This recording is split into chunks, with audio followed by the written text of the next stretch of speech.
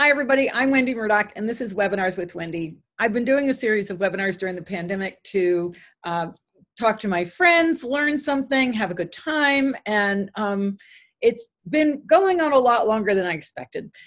So this, I think, is a number 126 or 7 in the webinar series. And today I have my guests once again from Equisoma, Diane Dzingel and Pam Eckelberger. And this is your third webinar, right? But this is the third one? It is the third. Yeah, it's the third one. It's awesome. And just so you know, like some of the description that I had on the website about what this webinar is going to be about is not accurate and will not happen, but it's going to be a really exciting and really interesting webinar because anytime these ladies get a hold of bones, we're going to learn something. So I'm sure you don't mind if we kind of shift topic a little bit, and well, we're just going to turn it over to these guys because Pam actually told me she's got a lot to cover today. So welcome, Pam and Diane. Thank you so much for coming back. Hi, Wendy. Thanks for having us again. Sorry for the mix-up and not being able to. Oh, that's okay. And you guys have been off doing some digging since we last talked to you. Is that right? Yes, ma'am. Yep. So can you tell us a little bit about what you were up to up there? Just kind of like where you go and what you do there? Well, that's part of my presentation. Oh, okay, cool. Yeah. Don't jump the gun, Wendy. Don't jump the gun. I'm down. All right. Well, maybe just tell us a little bit about Equisoma, just for those people who haven't heard about you guys before, just to get us started, and then we'll get right into your presentation. Okay. Just to clarify, Equisoma is the name of the business that I started when I was doing body work, and I retained that. I don't do body work quite so much. I just do the bones. The Osteology Anatomy Learning Center is co-founded and co-run by myself and Diane Dzingel next to me. Diane has her own bodyworking business called Back and Balance, Equine Bodywork. Yep. So that just clarifies things as far as the naming goes. And we connected a few years ago with same interest in learning about anatomy and bones. I had dug up my own horse and was learning a lot from his skeleton. And it just kind of snowballed. Yeah, just a little. Yeah. And what keeps us going is the amazing pathologies that we're seeing, and both expected and unexpected and mysterious, and all of the questions that result from all of these things that we found that we don't really know who to go to for answers, but we just keep looking at bones and trying to make correlations. Yeah, what we're focusing on pretty much in the last year or so is not only just looking at the bones, but correlating with the horse's history. What's that? I just spotlighted you guys, so you're bigger. I'm far away from the screen, so I can't see what things are on there. I'll move up closer when I do the presentation thing. So.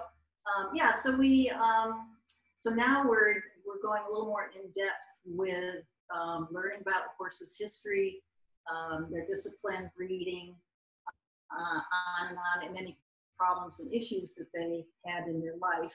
And then if and when we get the bones, then we see what pathology shows us.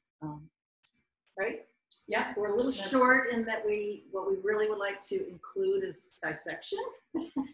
Diane keeps pushing us in that direction. And well, we feel like we find so many things with the bones, and we've never found a skeleton that didn't have major pathology that could be potentially linked to the behavioral issues or performance issues that people had. Realizing that all of these horses that have been our case studies have extensive diagnostics that have been unsubstantiated, like they could not figure out what the problem was. But we're also missing all of the soft tissue. You know, there could have been organ issues. There could have obviously been muscle, tendon, ligament, etc. There could be brain tumors. You know, there's so many things that we're missing in the compost process that we'd love a chance to be able to go through these horses in a dissection beforehand. Yeah, so that takes it to the whole next level. I'll tell my husband. We need another one. We need a cold room being down here in Aiken and cold storage, and then we need more land. Yeah. Stay tuned. Stay tuned, yeah. She's young. So just out of curiosity, when did you dig up your first skeleton? I dug up Petey in I'm looking at my poster, 2016. He was so you guys have collected all these bones in about 4 years. Yeah, it really started rolling probably about 3 years ago when I was introduced to Michelle at Compassionate Composting in Maine. Right. And in Maine in the summer, we have a farm up there, and she is wonderful. She works for a vet. She's fascinated in pathology as well. She doesn't have time to study it. And she, with owner's permission, is a source of some of these bones.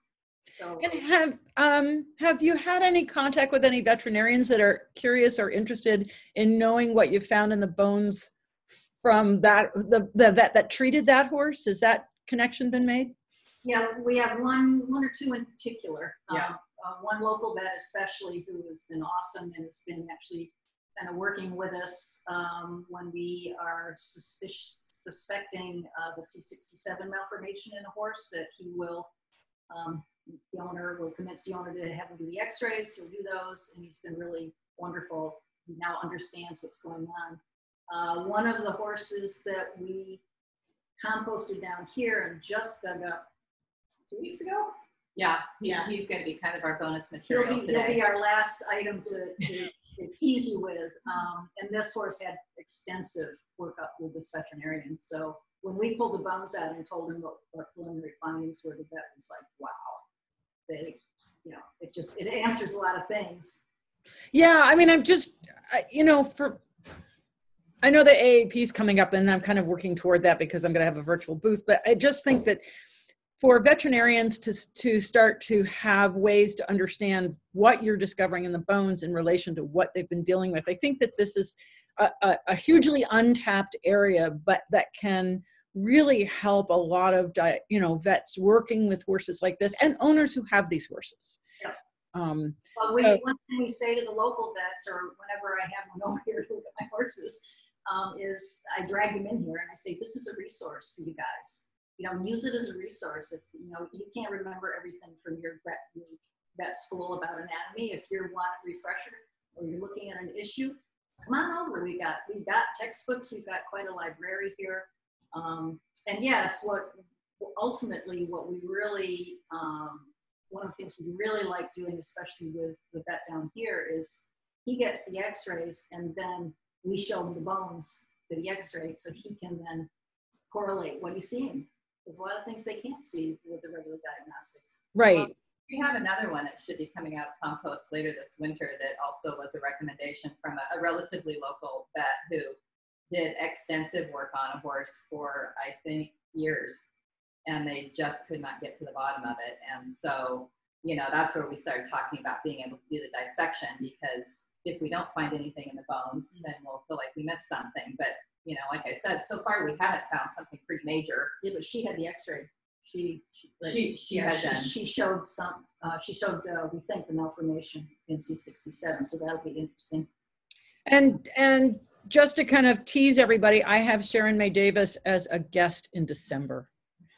So really, I've been working on that one for a while, and I've gotten her to come on the show. I think it's December 3rd. It's her 4th, our 3rd. Anyway, I'll put out an email about that. We'll get that up on the website and all that sort of stuff. Because I think that is a hugely underdiagnosed problem. Yeah.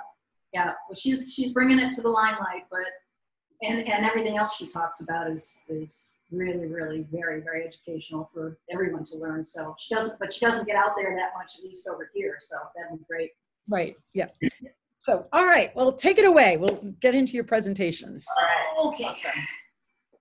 I'm gonna move up here. I'm gonna be Vanna. She's Vanna. Oh. Somebody's got to be the brains and somebody's got to show the bones. So. Awesome. All right, let's see if we can do this stupid screen sharing thing. I made my cursor really big so everybody can see it, including me. All right, screen share. Post disabled attendees. Oh, sorry. Don't do that to me. I got it. I forgot to make you a co-host. There we go. Make you a co-host. Good. You're good. Co-host. Woo. There you go. Good you go, Pam. Now, everyone hold your breath that the program doesn't crash. But if it does, we'll try it again. Yeah, we'll just restart. Hold your breath. Oh. You jinxed it. Try it a few more times. Ah.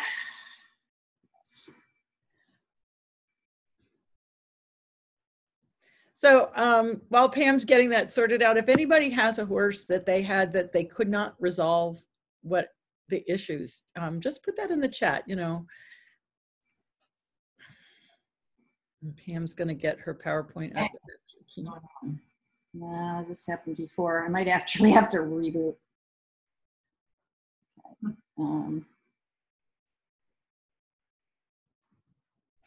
We did it about 3 times a while ago. And then it started working. We're hoping that it's going to work now, right? We're really hoping it's going to work.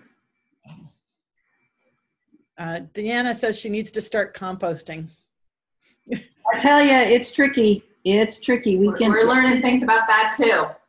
Yeah. But that's not as simple as people think.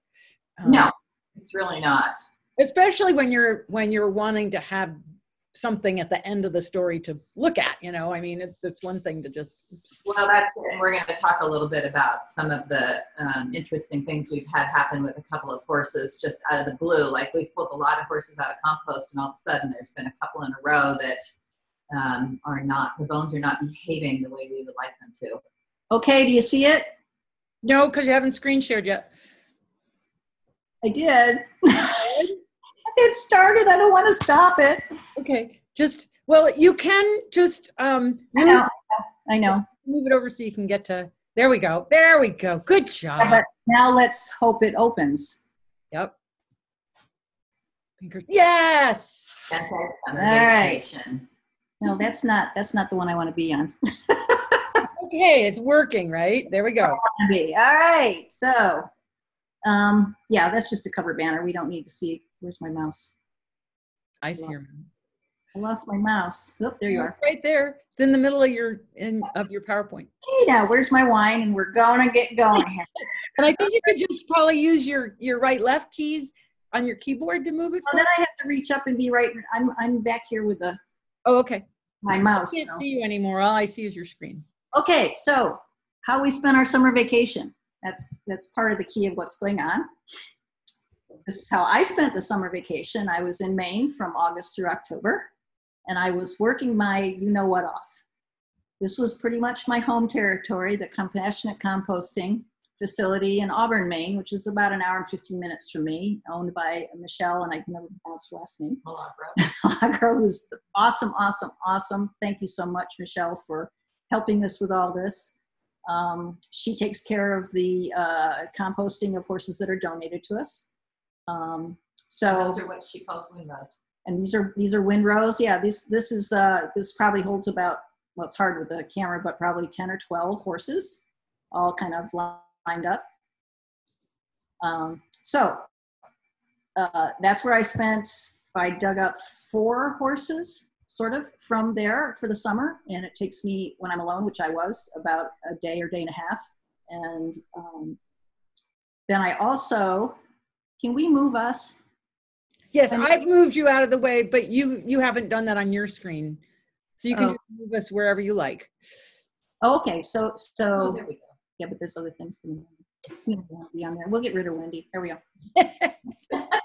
So I also got to recover bones of 2 other horses who were sort of serendipitously donated to me, and those were actually in the backyard of my friend's farm.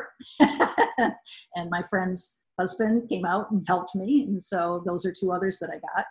And then the long process of washing, cleaning, scrubbing, changing water. So this is pretty much my summer. And then I also set up in my barn up there a little learning center north branch. So I brought Apollo up. I brought a couple other one other skeleton, and then representative stories of the C67, growth plates, yada yada, so that the people who can't come down here to Aiken could come and visit, and I gave little presentations, and it was a lot of fun because I had people, like 2 ladies came from 3 hours away in Massachusetts, a lot of old friends, because I was in Maine from 1991 until now, and so I had a lot of friends, and it was like old home week, but they got to see what I was doing with the bones. Diane, on the other hand, I came up to Maine on vacation. It was so fun. yeah, Cool. harborside luncheons, This is what Diane did. There we went. evening kayaking, Maine coast sightseeing. This is funny because Pam showed me this whole iPod presentation yesterday, but she left all of this out. She's telling on me. Rock climbing, Everybody should visit Maine. It's collecting rose hips. spectacular. My horses have eaten the rose hips as part of their pre-liver cleanse, by the way. Don't go down that side. Okay. Anyway, so yeah, this was when she actually came up to help me for a while. And other than that, she was down here in humid, hot, horrible Aiken County. She continued on with working on horses. And then she perfected her bone articulating. Oh, cool. Oh yeah, she's getting really, we'll have to show you the one that we're done with. Drilling holes through the long bones, putting together, rearticulating limbs that move because she uses tubing instead of glue. Wow. Studying, of course, for her upcoming equine osteopathy courses with her study buddy there. And then when she was in Maine, when she wasn't out gallivanting around being a sightseer, I put her to work, obviously, cleaning bones. Great. And she did the gross stuff like washing the brains out of skulls. So she got some work in there too. So contrary to popular belief, we're not randomly digging up skeletons. As you can see by these photos that I took just a couple days ago in front of the Learning Center, my wash stall, back of the barn, and the tack room, we don't have room for bones. We are totally overwhelmed trying to deal with them all. So, but in our dealings with, well, let me say, there's a method to our madness of collecting bones. And that's to continue collecting anatomical evidence that correlates with physical and behavioral issues that horse owners and their veterinarians often struggle to figure out. And in our dealings with visitors to the Learning Center, Diane with her clients for body work and whatnot, we hear these same stories over and over and over again. Recurring owner complaints about their horses, physical issues that start to surface. The horse starts out being really nice, everything's great, and then physical issues start to surface, become difficult to resolve, such as mystery lameness, ulcers, abscesses, musculoskeletal complaints, difficulty picking up and holding canter leads, yada yada to that. Chiropractic, acupuncture, bodywork, and physio does nothing, or it doesn't hold for very long. Veterinary diagnoses can often be extensive and obviously very expensive, but they're inconclusive. And the biggie that fits in with the complaints is behavior. Behavioral changes can be sometimes overnight. The behavior becomes erratic. The horse is good one day, not the next. There's hypersensitive to touching or grooming, react negatively, being tacked up, mouthy and or girthy. Reluctant to move forward, that's a very common one, on the lunge or under saddle. Overly spooky and bolting, bucking, rearing when lunged under saddle or under saddle. Difficult for the farrier, doesn't want to keep holding up a foot, and aggressive towards people and other animals. The last thing is, in many cases, euthanasia is the only ethical solution. So all of these characteristics of the stories that we hear over and over, really over and over again, I can't emphasize that enough, from horse owners, we sort of put into kind of a profile. And this is the type of horse that we're looking for to then examine, get their full history, and then examine the bones. And this is what we kind of nicknamed the Apollo profile. So let's see. So just to kind of review of Apollo for those who aren't familiar with him, but I think the whole world is by now. This was Apollo, an off-the-track thoroughbred who was owned by Eva McGuire in Maine, a friend of mine, and she purchased him in 2016. He had been off the track for a bit, never raced, and 2 years later, she euthanized him.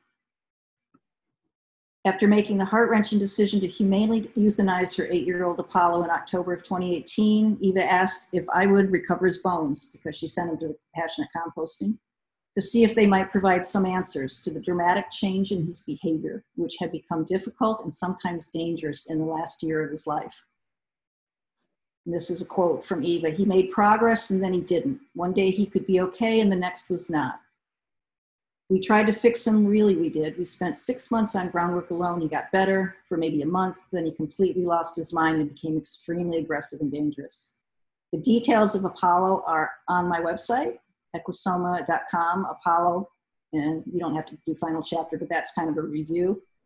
So we did what she asked. We dug up his bones a year after she composted them, and we were very surprised at what we found, but we did find a pathology that we thought would explain a lot of this. And that's what you find in the whole report here.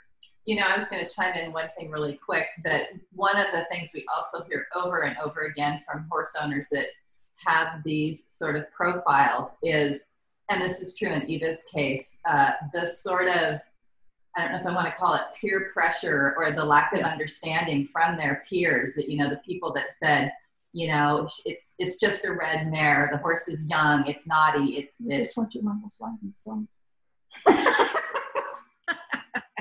No, we'll just repeat it. Go ahead. Keep going. I think the peer pressure thing is what stands out in my mind, is how many of my bodywork clients have been like, you know, my friends all just tell me to get a different trainer, or that I need to just get tougher with him or put him in a different program.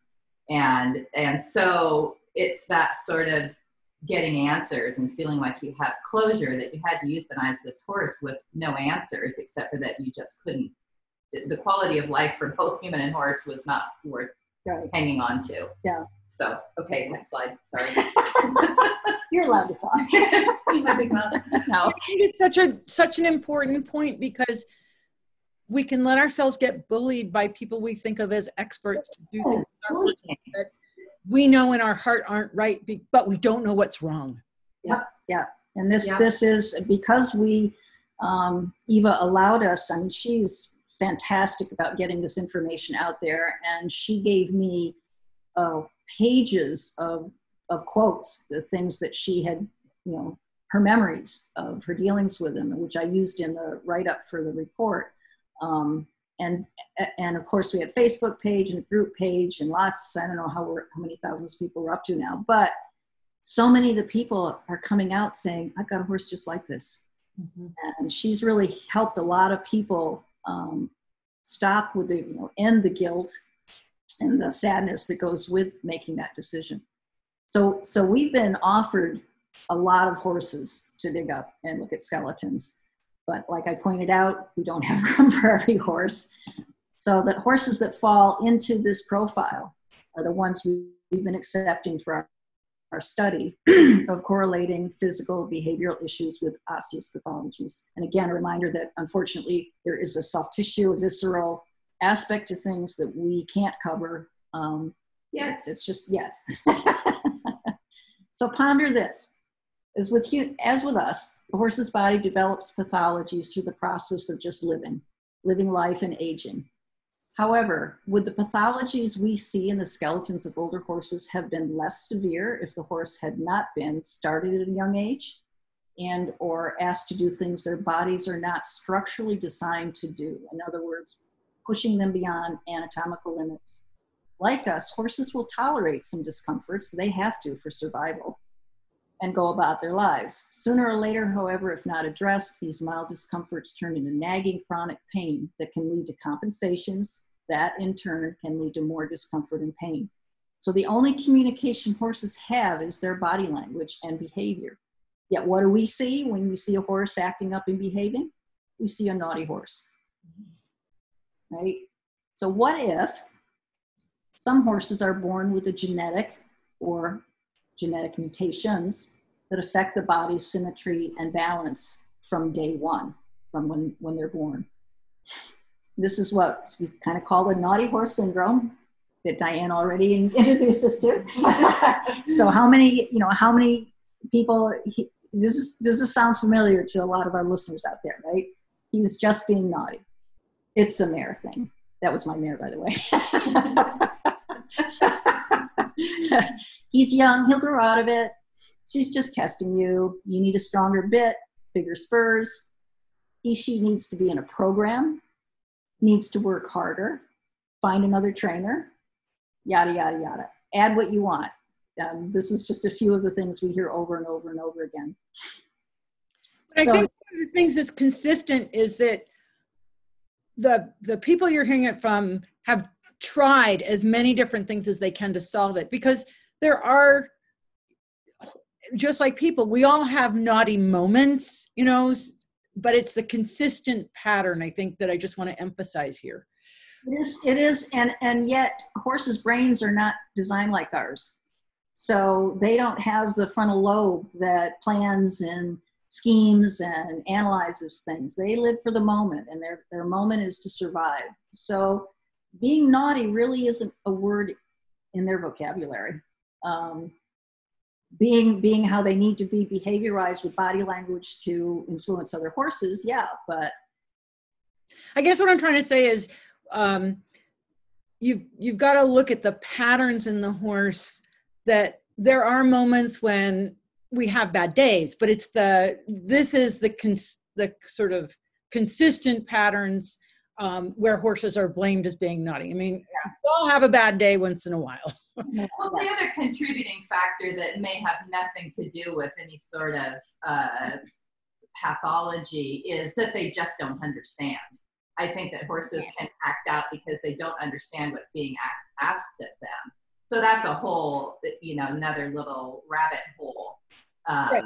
And that's that I'm just trying to point out, is that when we have these behaviors, it's our job to start trying to figure out what they're trying to communicate to us. But when you're seeing horses with consistently problematic behaviors like you're describing, like in Apollo's case, where she tried everything, we need to start, because sometimes it can be just a badly fitting saddle that somebody put on the horse one day, and suddenly he has a behavioral issue, and we have to address that. So that's all I'm trying to say. So in many cases, horses do just fine. We do what we can with their feet. They're tack fit, riding, and they do just fine. Others, a lot of it, I think, depends on their history. Yeah. So we ended up coming up with good horse and a bad. We didn't come up with good horse and a bad body, but essentially this is how we view this kind of horse. Is they really can't help it if they have the bad body. And I have to give credit to this quote to Emily Merrill. She's a friend of mine from Maine. Her mother is Polly Merrill, who donated a horse to us, Mikey. About 3 years ago. He's the only other horse besides Petey that I actually dug up from the ground, not composted. And Mikey had very, very similar issues to this kind of syndrome thing, to the point that Emily apparently, and I'm trying to remember how Polly told me the story, but Emily never really liked handling him. She was always complaining that he wouldn't stand in the cross tie and was biting and this, that, and the other thing. And she just was pretty snarky about poor Mikey. But then when it got to the point where I think they had decided to euthanize him for behavior and whatnot, Polly said she was having coffee in the morning, and Emily came downstairs in tears. And she said, "Mama, I had a dream last night, and Mikey came to me and he said, 'Please don't be mad at me. I'm just a good horse in a bad body.'" So we borrowed that quote. Ooh, that gives you shivers, okay? Because it fits, but it really does fit. Yeah. So, all right, so on the so I just want to read one comment, because I think this is really important for you to hear. Monique says, "It sounds very familiar, and she's crying in relief listening to you guys. They went through the same struggle. Luckily, we eventually found a vet to help us get to the bottom of our horse's pain." And so, you're already doing good work. I just want you to know that. Yay. Well, I'm glad she was able to find answers. That's always a good thing to hear. So let's get on to some bones. So this is going to be kind of a lecture on what to look for. What kinds of things do we look for when we dig up a skeleton as far as normal, pathology, whatnot? And there's categories. The first thing that we really look at is certain things that are genetic mutations. In other words, the horse is born with it. And like Apollo was born with his problem. So one of the first items we look at is the cervicals. This is ECVM, equine complex vertebral malformation, which on December 3rd/4th, when Sharon May Davis is with you, she will talk about, because she is the lady who brought this out in publications starting in 2014 and is continuing to work on the project along with a slew of others.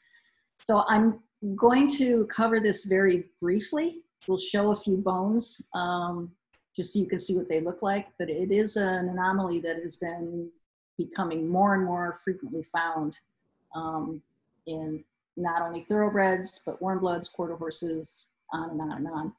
And so what we're looking at is this area in the neck. The malformation involves the ventral, or the underneath side of C6, and sometimes C7, sometimes first and second ribs. This is a very important junction because it's the base of the neck, right, where the neck joins in with the thoracic or the backbone. And so this is an area that needs a lot of stability. This is a normal C6. We're looking at the bottom of it, the ventral surface. This is the head direction, tail direction. These two structures on left or right are on only C6. The other vertebrae don't have these. And in the normal situation, these are equal length, left and right. And they look pretty similar, though we find a lot of variation to this theme. They're very important because they hold muscles that stabilize the neck, that run from higher up as well as from the thoracics, and they attach to these areas here. This is C7, looking kind of head on into it, a little bit in the ventral. It's smaller, it's wing shaped. This is a normal appearance of C7. There's two little tubercles down here for muscle attachment, but things are symmetrical. What Sharon May Davis found, however, in dissections of thousands of horses, if we're looking at the ventral surface of C6 and C7, notice the yellow circle. The bone is missing here that should be right there. So this is what she calls a unilateral absence of this part of the ventral tubercle. So imagine, where do those muscles attach? To this area. And in this case, C7 is fairly normal. It's still asymmetrical. The tubercles are a little bit different shape, but this is the major component.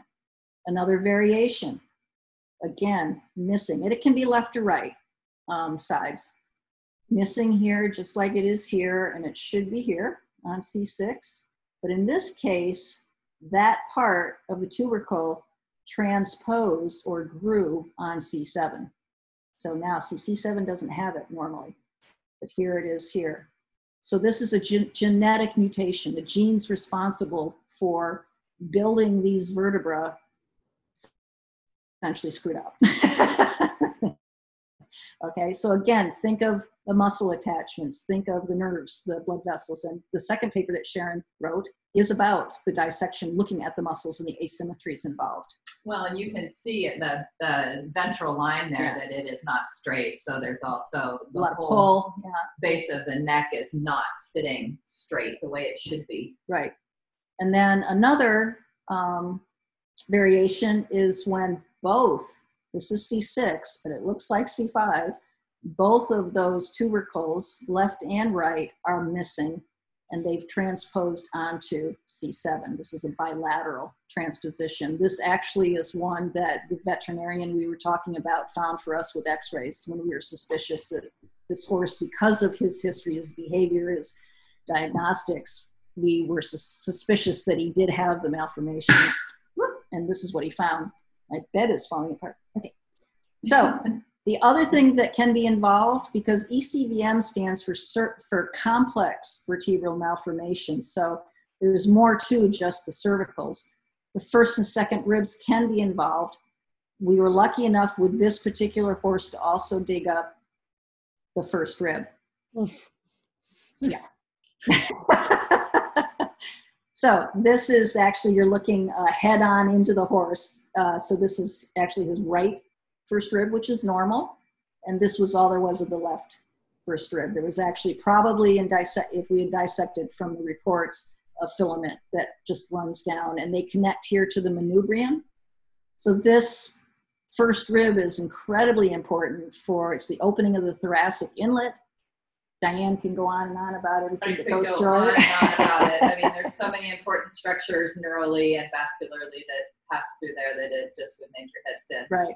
But the bottom line, according to Sharon, I love this, is with asymmetrical form comes asymmetrical function. Mm. So you can think about the horses that have this, and it's been reported, they do have, it depends on the kind, but they will have pain issues, lameness issues, some ataxia, and behavioral for sure. So that's our first thing we look for along the genetic mutation line. The second thing we're looking at is transitional vertebra, which again is a genetic mutation. So the transitional means that each region of the spine has, there's different regions. There's the neck region, so here's the cervicals, and then there's the back region to here, the thoracics. So this junction right here is where the cervicals transition to the thoracic. So that's the cervical thoracic junction. The next area of transition is between the last thoracic vertebra and the first lumbar vertebra. The difference is that the thoracic vertebra, which typically there's 18, but you can't really hold to that all the time. We've got a couple horses that have 19. 17. But they all have a pair of ribs, and the ribs are articulating, so they move. The difference is the lumbar vertebra do not have ribs. They have transverse wings, essentially transverse processes that are fixed, and that's meant to stabilize the spine. But here is a transitional region there. Another region, the lumbosacral, so the last lumbar vertebra and the first sacral vertebra is the transitional zone. And then there's the last in the sacrocaudal, which is the last sacral vertebra, and transitions to the first tailbone, and those can often be fused. So Apollo had the lumbosacral transitional vertebra, where this is looking down at the sacrum, and the first vertebra, the first vertebral bone is the wing of the sacrum. And notice this looks like a fracture. It really isn't. This is where the last lumbar couldn't decide whether it wanted to be a lumbar, separate, or fused with the sacrum, so it did both. So it's transitional. It has qualities of both regions. What this did for Apollo is it set up asymmetry. He was born with this. And we think as a result of his short life and the stresses and strains of racing and whatnot, that we found asymmetries and pathology farther up into his spine from this. So this is another type of transitional vertebra, and this is between the thoracolumbar transition. This is a horse, we have the skeleton here. We were digging this one up a couple of years ago. And we're looking down at the back, the head's this way. This is the pelvis, so the tail is to your right. These vertebrae here are the sacral vertebrae. You can see the transverse, lumbar, thank you. Lumbar vertebra that with the transverse processes coming out, and they're not articulating. They're fused solidly with the lumbar vertebra. Up here we have a rib. This is probably I think this was T17 or 16, one of the right rib. You can see it has an articulation there, and then these other vertebrae would have the ribs. But this right here with the asterisks, this is a lumbar. It's actually a thoracic, but it has both the wing of the lumbar and an extension like a rib. So this is a transitional vertebra. No articulation. No articulation. So it's very solid. Right, and this is what that looks like, because that's that bone that we pulled out and cleaned up, kind of like an airplane. Yeah, it looks like a bird flying. Yeah. We'll show you examples of it in a minute. So there's an excellent review on this written by Jane Clothier, professor or doctor, she's now PhD, at her horsesback.com, transitional vertebra. She's got lots of wonderful articles, but she does an excellent job of discussing this, the ramifications of this particular type of transitional vertebra. So I recommend people to visit that. Did you want to show the C67? I don't know if they can see them any better than what you showed on the screen, honestly, because they're pretty much the same vertebra that we have here. Well, hold up the. I'm going to go off for a minute. Okay, so you have to unshare your screen. It's stop share. Stop share. Yep. Well, let's hope my thing comes back on. Well, it hasn't gone away. It's still running. Okay. Do you want to show Michi's or just? No, we'll get to Michi's in a minute. So yeah, this that's is my namesake. That's Diane. this is it. All right, you got it? Yes. Oh, cool. See it very well? Yeah, hang on. I'm going to make you spotlight again. Spotlight us, Wendy. There we go. Wow. Okay, I'm trying to. Diane said not, but I shouldn't move things very fast. Makes me seasick. Makes you Oh, see. But this So- is this is actually two vertebrae that have fused. Yeah. I was going to say that. Yeah, it's not just one. Yeah, but see how these are coming out like like the transitional, or I'm sorry, the lumbar transverse process, but then it keeps going into rib-like. So imagine this is way back. This is where as a saddle fitter you're counting ribs and you get to 18 and all of a sudden you get to 19. And this, imagine what it can cause to the horse. You know, bending, flexing, extra. It's very, very close to the essentially to the. What breed of horse was that? Thoroughbred. This was a thoroughbred. Here, Diane, you can have Diane. Yeah. Wow. Okay. We named her Diane because I Because found her and we didn't know her name was. Yeah, somebody's asking if that horse had behavioral issues. We don't know, unfortunately. That was one we just sort of found in the early days. I don't think so. The bones were pretty old, so I think that horse probably had a long life. Okay, so I can go back to screen share? Yep. Oh, it's not there. No, it's got to be there. It's got to be there. Oh, desktop. Yeah. There you go. I know. It's gotta be there. Somebody's asking, how and why do bone transitions happen so quickly? She says, I guess I always thought changes in the skeleton would take generations. Diane, you answer that while I figure out where the talk is. I disappeared again.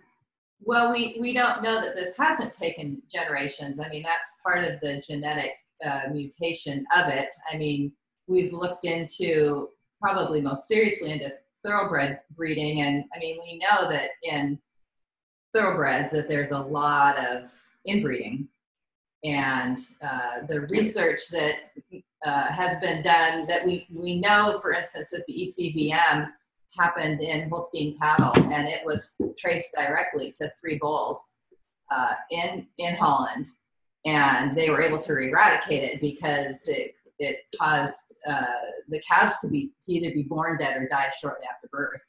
So it was an inbreeding thing, and they eradicated those 3 bulls, and they Wow. eradicated ECVM. But I think because thoroughbreds aren't dying from it, That we know of. Yeah, well, I mean, and that's the thing. That's a whole nother rabbit hole. But it has probably taken generations for this to crop up based on breeding practices. I don't think that it's dissimilar from something like HYPP. But the thing is the transitional vertebra is a genetic mutation, but we don't know if it is hereditary.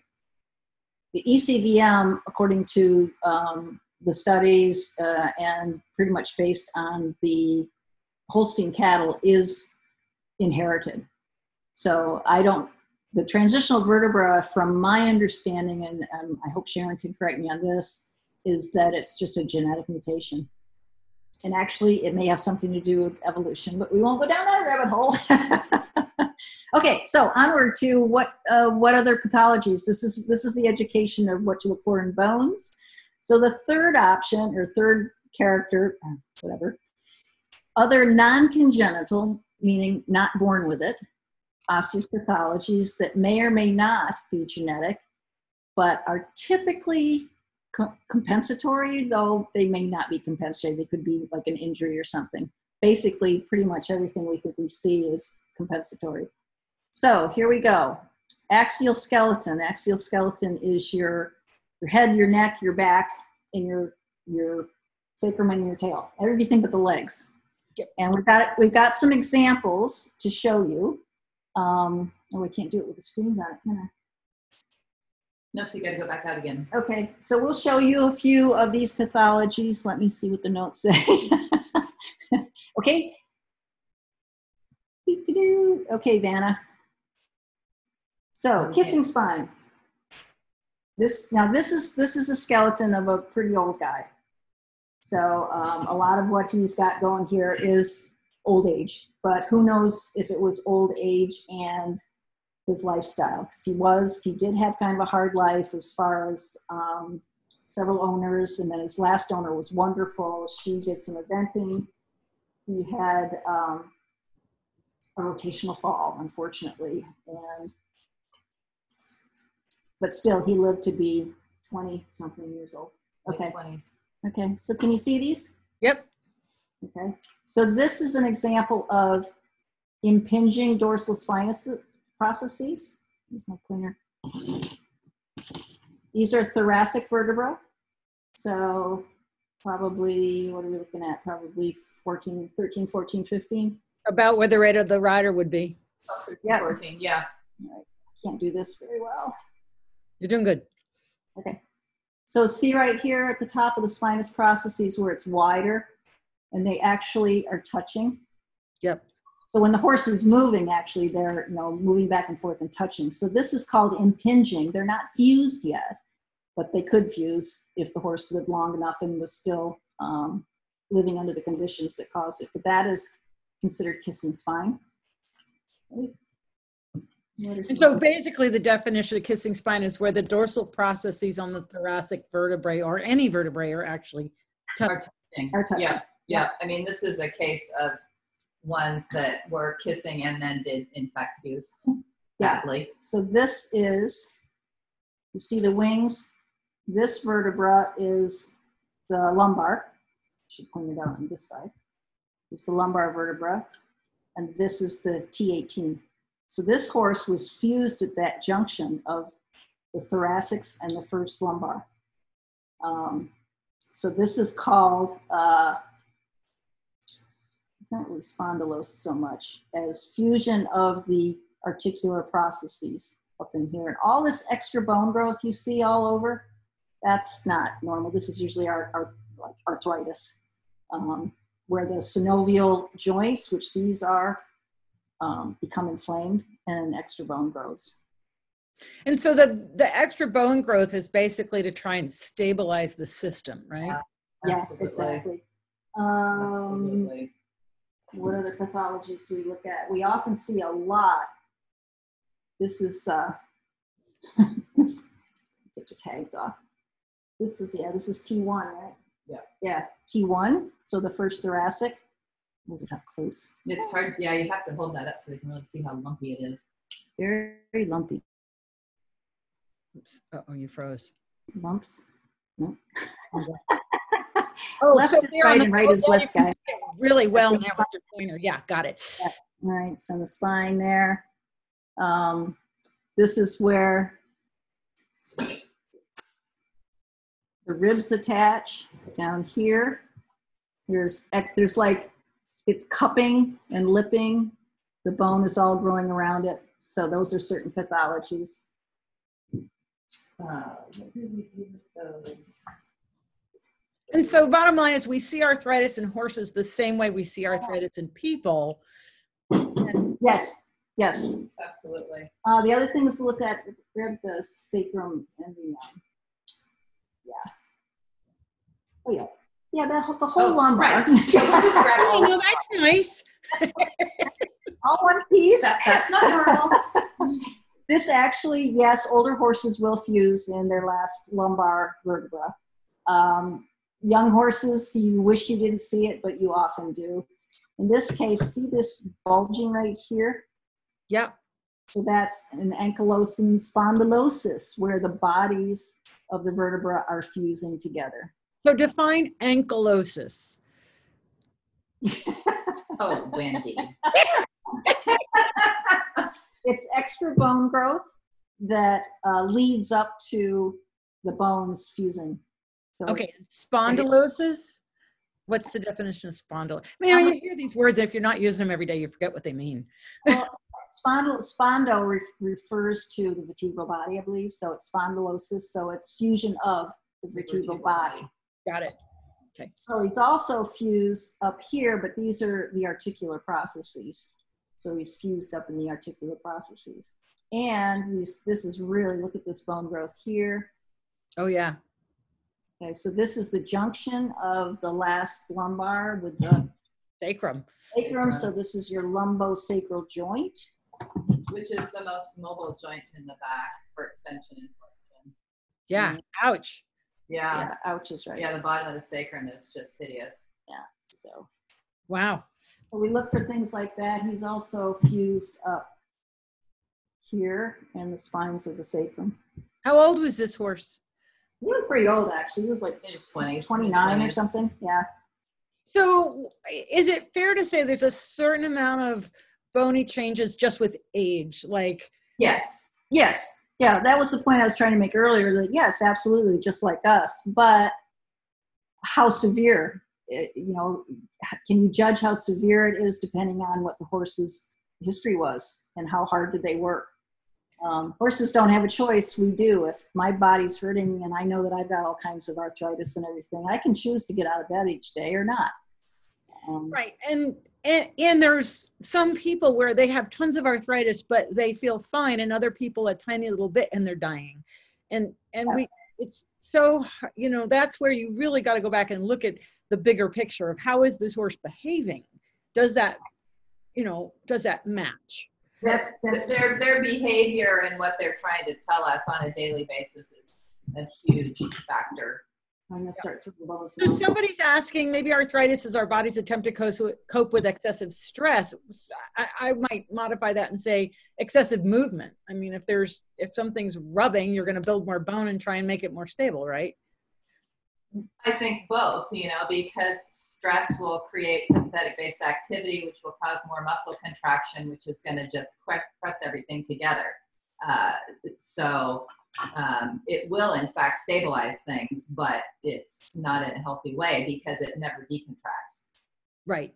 And then somebody's asking how you can determine these, if you can use radiographs, but I think that's that's the bigger part of your story, is that the diagnostics did not show what was going on in some of these horses. Yeah, it's as far as the vertebra goes, yes, they can radiograph and image the spines, and it depends on the quality of the equipment. So your normal portable x-ray that the vet comes to the barn with can only really record image higher up. You can't get a good picture of the body at all, but you can take pictures of the body in a clinic with a really, really high-powered x-ray machine. And of course, MRI and CT scans, but we don't always have access to Right. Well, and the key is that we be looking. I mean, I was just in Texas at the vet clinic where the osteopathy school is, and asked the vet there if there was things that they could see on ultrasound, and she's like, well, I don't know, we don't ever look for it that way. And so it's really a matter of people maybe having an awareness, for instance, with ECVM, and asking their vet to look, because it's not a thing that they normally take a picture of. So that's the part of the awareness that we are interested in getting out there. All right, for the sake of time, I'm not going to show bony examples of everything, because we have the new horses to look at. So, but these are the things that we do look for when we're heading out and getting bones. The axial skeleton asymmetry is a biggie. Looking for asymmetry in anything, and it's extreme asymmetry. Like, we're all asymmetric anyways. Left and right is not the same. But you can get some very distinct asymmetries that cause problems. So appendages, our legs and whatnot, osteoarthritis of the joints. We got one elbow just to show real quickly. I don't know if you'll see it really well on the screen. This You is might more, have to unshare your screen again. oh yeah, well, forget it. You can show it later when you unshare. All right, so that we look for lesions in the hip joint, stifle and hock, indications of ring bone formation on small and large pastern bones, the P1 and 2, and of course conditions of the coffin bone, P3, signs of laminitis, side bone formation, extra pores that can signify overabundant vascularity or osteoporosis. And then the skull, of course, we look at the skull, we look at the hyoid, a dental condition, presence of any sharp bony proliferations or spurs on the edges of pores around the occiput we can often see. And again, asymmetries. And then one last thing that I didn't include in this because I ran out of room, but Diane reminded me, is fractures. You know, Oh, yeah. and fractures and how the bone reforms after it's fractured and what issues they can cause. And one thing I thought kind of interesting, going through this presentation was how much pathology we consistently find in the axial skeleton, for instance, in this old fella that's on the table, and that their long bones and lower limbs largely look pretty good. That we don't see occasionally a fused hock, occasionally a little bit of ring bone or side bone, but we see so much more that's going on in the spine, which is this area that we largely don't look at because it's difficult to look at. That's fascinating because yeah, that it's because, yeah, okay, that's all I'm gonna say. All right, so for the summer of 2020,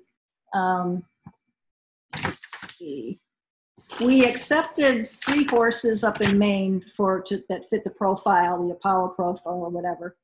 And they were euthanized as per vet recommendation due to behavior and composted at the compost area. And then I went up this summer and retrieved them, which was very interesting because some of them were only composted for 6 months. It was very interesting. One of the 3 horses, a 4th horse was also at the compost, but he wasn't part of our quote unquote study. So these are the 3 horses that fit our Apollo profile, and I'll elaborate on their histories in a bit. Oh, okay. Toby, and off the track, gelding, 5 years old. And this one was actually one of the very first horses owners who contacted Eva after we got the Apollo story started on Facebook. And she's a young college student, desperate because she was seeing Apollo in her horse, and he was becoming extremely aggressive. And she was a college student and didn't have the money. Her vet was strongly suggesting euthanasia, but she couldn't afford very much. And so I offered to pay for composting him if she wanted to donate him to the project, and she did, which we thank all these people so much for being strong enough to do that. So I'll talk about Toby in a bit. Then Machiko was an off-the-track mare, 6 years old. And the third one is Cat Talk, a 12-year-old. And I won't be talking about him today. The owner gave us permission. She donated him, but I have not had direct contact with her to let her know what we found. And I don't like to talk about it until I've let her find. So. And then my serendipitous recoveries were 3 horses of very good friends of mine in Booth Bay, who I've known for a long, long time. And they just happened they were older horses, and 2 of them, Sebastian and Huzat, were actually buried on their farm or composted on their farm many years ago, and we ended up digging them up. And Peppy was one that just passed in March, and she sent him the compassionate composting and said, why don't you pick him up while you're there? So this is Seabass, and this is Peppy, and that's Who's At. And these are, so we've got essentially two parts to this talk. This part is our project, our study, our Apollo profile horses. And this are the pathologies we'll see in the older horses, one of which is the one we just looked at for examples, all that heavy duty pathology. And also these are horses that even though they had all of this, they didn't really have negative behavior to the extent that, that these other horses did. So Machiko. Machiko? Yep. Oh, She's Machiko? coming. She is, okay. Machiko, AKA Michi, registered name, Proud Cougar. So off the track thoroughbred. Born 2014 and euthanized 2020. Only 3 starts, unplaced, and her owner bought her in 2017. She'd only been off the track 6 months. This is a image of her at 5 years or 4 years old. No, 5 years old and 4 years old over there. So I'm just gonna summarize what she told me about her experience with him, and I really have to, I'm cutting it short. I'm cutting out a lot of things, but I tried to concise it. Most of what I want people to really focus in on are her comments. So she started with trail rides. The more work asked, the more Libby noticed back and hind end issues. In-hand walking up and down hills prompted explosive behavior. In 2018, some work under saddle in the spring, hacking out at the walk, but any work above the walk and violent behavior ensued. In the late fall, things were getting out of hand when she was bucking me off at pretty good rate. She became unruly in hand and could not be left in the stall for fear of hurting herself or destroying the building. She was a cribber. And that's another aspect that I didn't have back in the characteristics for the profile is cribbing, weaving, fence walking, stall walking. These are other behaviors that horses will have or can have from the anxiety. Seen by a chiropractor multiple times, tested for common diseases that cause neurological problems, and checked for obvious lameness, also Lyme, EPM, all that. But at the end of the day, I was left with a diagnosis of behavioral, the naughty horse syndrome. 2019, back to easy work. And when I say back to work, throughout here, she would be having some tendon sprains or strains that meant that she had to be stall rest and then started hand walking. So back to easy work. She had just healed from something. She would have good days and then very, very bad days. I never knew which version to expect, and the bucking never stopped. End of 2019, became anxious at the sight of the saddle and the girth, started to self-mutilate. The side biting was impossible to bear. And then March 2020, having exhausted all resources trying to keep Michi happy and sound, the decision was made to euthanize. And one of her last statements was, the whole ordeal was nothing short of an utter heartbreak. So what did we find with Michi? Michi, so there we go, show Michi's bones. Okay, there we are. Then now we have Michi. She is. Her bones are beautiful. That was my first thing, was they're beautiful. Beautiful. 5-year-old. Yeah, they came out of the compost and they were only in March. And this is the thing about the compost. If you want good bones, the compost pile needs to be really dry. And Michelle I paid for this one to be in a separate pile and not a windrow. And I guess Michelle said, well, she put extra material in and whatnot, but it was an easy day. There wasn't stinky, smelly, and gooey, which they can get. Right. So Yes. To keep it very, very simple and brief, overall, we didn't find the pathology we thought we'd find. Her C6, C7 was normal. Her sacrum was normal. There's one spine missing. I don't know if you can see it Oh yeah, right there. it's broke off. Broke off. But Yeah. That's in the composting process. She has the beginnings, you want to point out, of the spine, just a little bit of impinging. Yep, she's just starting. And she's just starting to fuse the last lumbars. Yeah, these don't want to pull apart. Oh, yeah, they will. So she had a little bit of that. The one thing I did notice was, I'm sure you guys can see this. Get another hand here. See the lines? And the Oh, vertebrae yeah. right here? Yeah. Not between them, but these lines. Yeah, on the body of the vertebrae, just just Yep, that's yep. good right there. Yep. Those are the physeal plates. So the growth plates were still not fully mineralized, 6 years old. So when we do our growth plate story, that's something to keep an eye on. But really, as far as pathology, she looks beautiful. So then we got to her thoracics, and if we do a count, which I won't do, but if we did, she has 17 thoracic vertebrae. So this is the 17th. So all of these would have normal articulating ribs, but she only had 17. Little beginning of kissing spine there. When I pulled out what I thought would be the 18th rib, lo and behold, what did we find? What's this remind you of? That other bird. Bird. Yeah, now the spines are missing. They broke off here, but this is a transitional vertebra. So her T18 tried to become also lumbar, but still grew the long spine. So where's the other one that we had? Unfortunately, she was lying, the way she was lying in the compost, one of the spines here kind of broke. There we go. Just get her label off because it's a pain. There we go. So you can see here, Diane's, this is the one that we found here in May, or in Aiken. Right. And this is essentially what she would have had. So the angle's very different on it. Sorry? The angle. Yeah. So if you put it together with the lumbars, the rest of the lumbar, see how it they overlap? Yeah. Okay. So imagine and I don't have a picture of there's really good pictures in Jane Clothier's review of external of horses that you can see this lump on. And imagine the things that this mare was objecting to, and it makes sense. She didn't want to go up and down hills. Yep. Saddles were bothering her. What were some of the other things? Biting her sides. The bucking.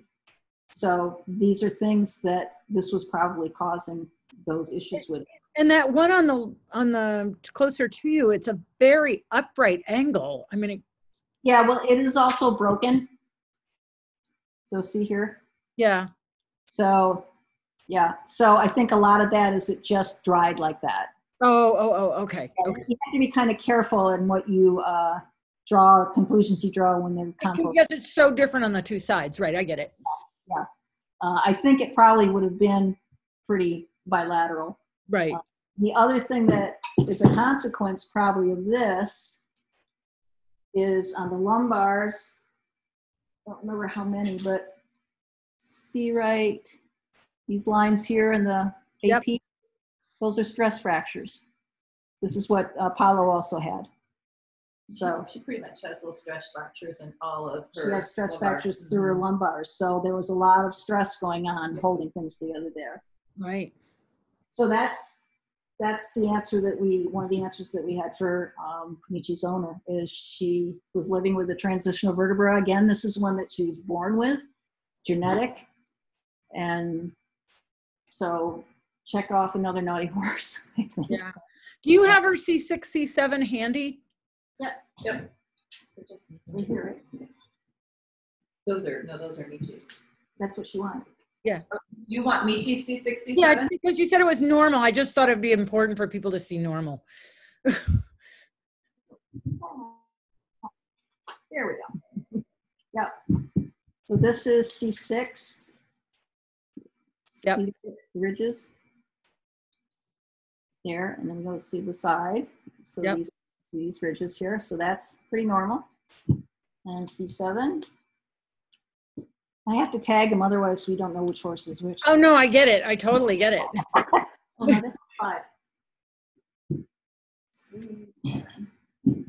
Here's C7. Now notice with C7, what do you notice with C7? That spine is crooked, isn't it? No. That's the way I'm holding it left and right, but look down at here. Oh, it's still got the epiphyseal plate. The physeal line is not fully mineralized. Yeah. And that's an area of quite a bit of motion. So this brings up a question that somebody asked earlier, is how much of the problems with bones can be attributed to improper feeding, lack of proper vitamins, minerals, such as magnesium, etc.? Oh yeah, we'll get to that. Well, and or being ridden too young. Yes, definitely. Ridden too young. Yeah. So that's all I'm going to say about Michi, because we really haven't thoroughly looked at everything super close, but basically the problem we think stemmed from the transitional vertebra. Right. Yeah. Okay, moving on. 3 hours yet? No, we're just into our second. Oh, is it cocktail hour yet? Yeah.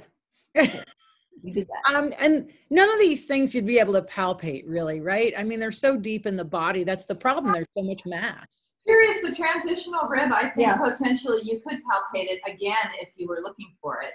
Right, right. Yeah. Yeah, and hers was bilateral, but they also come unilateral, where there's only one side of the other.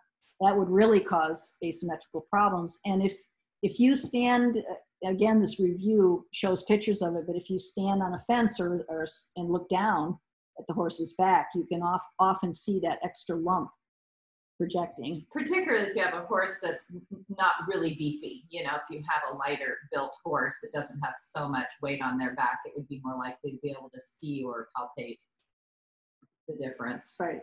And we think that she did have a bit of impinging She did. in the thoracics, that was compensatory to stabilizing for the transitional vertebra.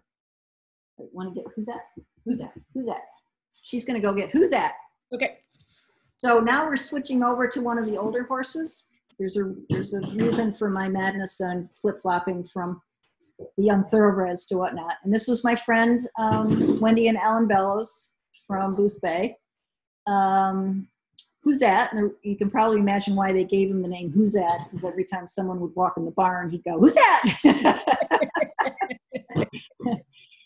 He was a registered Appaloosa gelding, actually bred by a local person many years ago. I did not know this particular horse of them. 1975 to 2010. And Wendy and Al purchased him as a 5-year directly from the breeder at 5 years old. So he didn't have a history with other people. Okay, so his little, everybody, who's that? Hold on. So right after they got him, he started what Wendy called head nose flipping, which I would translate as head shaking. Assumed to be seasonal allergies. They gave him all kinds of meds, Chinese herbs, but nothing fully alleviated the symptoms. I have to tell you, before I get too far along, that Wendy is the most amazing horse person. She has notebooks on all these horses. And she gave me one of the notebooks to go through. She took notes daily for the whole time she owned these horses on everything. And so the information is fantastic, and she's very observant. She's one of these, she's a natural horse owner. She knows what to look for in horses. And so she's on it if she sees things that aren't quite right. So in 1987, because of the allergies, I guess the vet gave him prednisone. He went up to 103-degree temperature for several days and stopped sweating. Anhidrosis remained the rest of his life. Oh, wow. Yeah.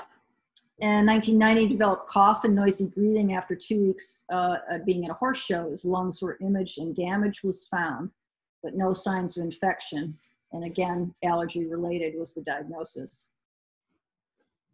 This was interesting. The vet also noted bridging in the spine, which she didn't quite know how to define, but when you see his bones, I think we can tell you what that meant. Get it.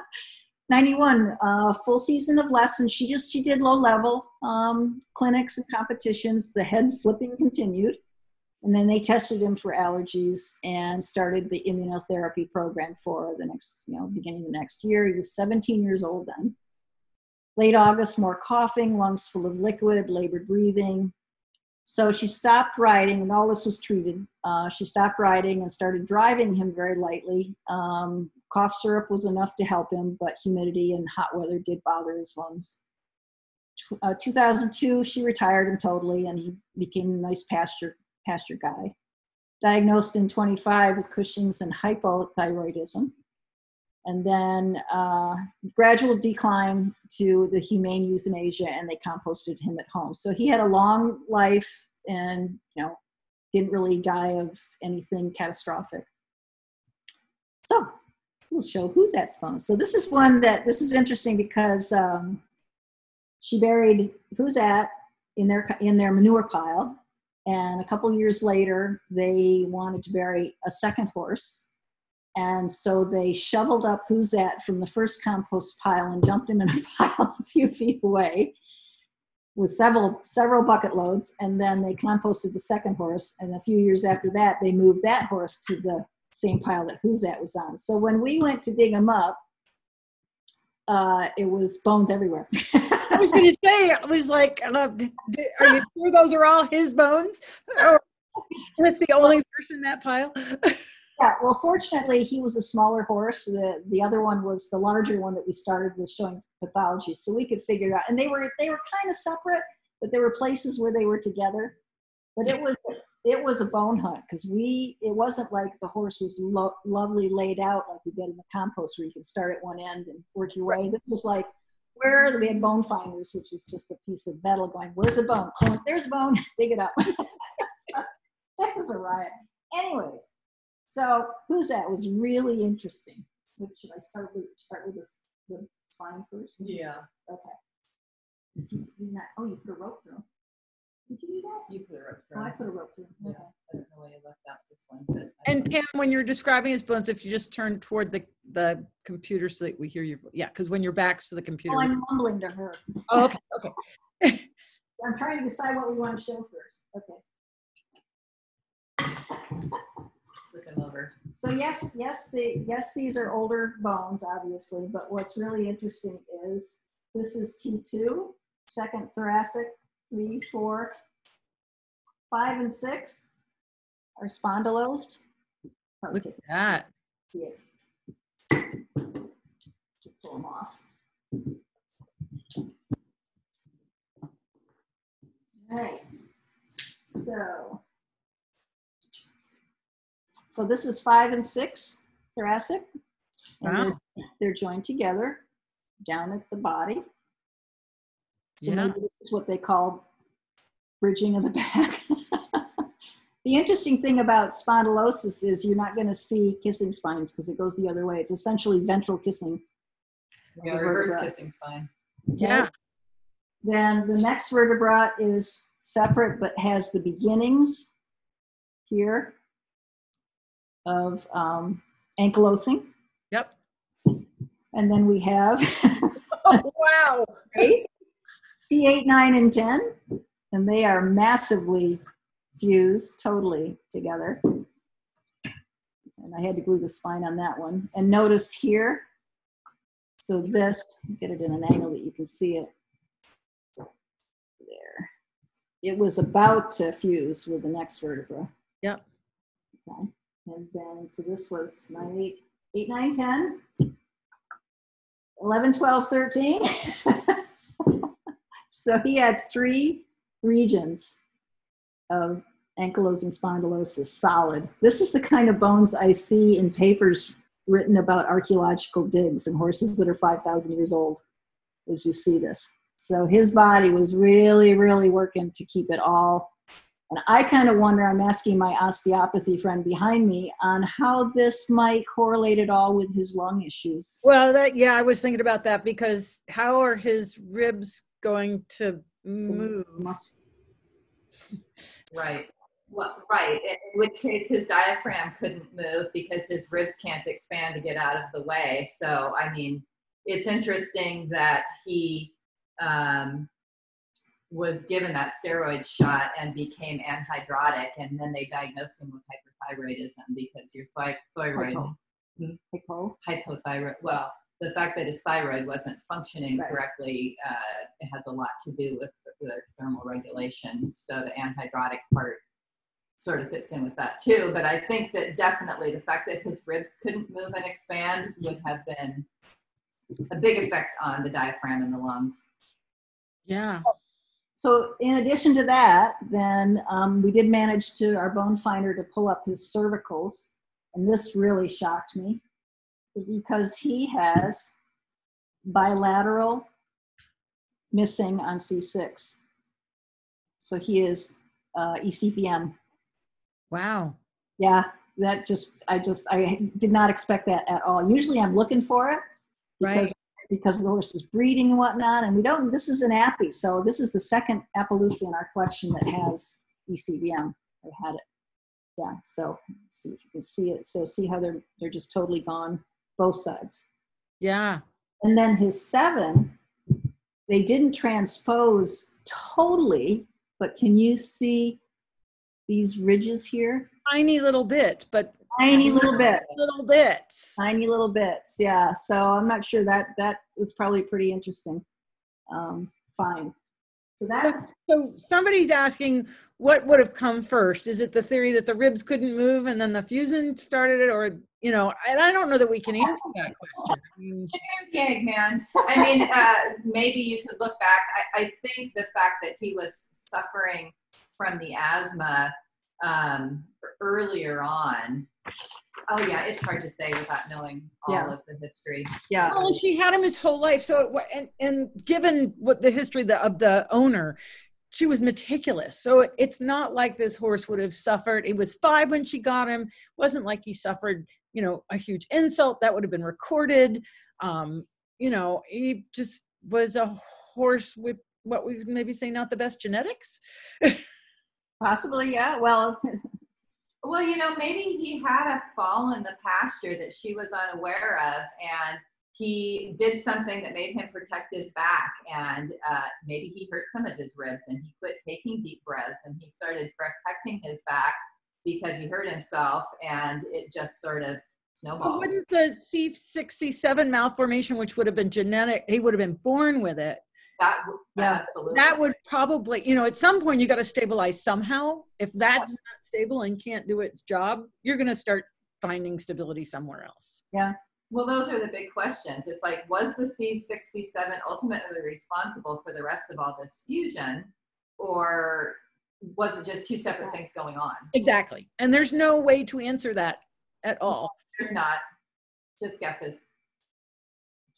Well, It looks like he's trying to fuse everything. Yeah. Yeah, for sure. All right. So that was, who's that? Wow. That's some bony growth. Okay. So I know the thing is that this creates more questions than answers in many ways, because there's no way, we can't go back. We can't go back and look.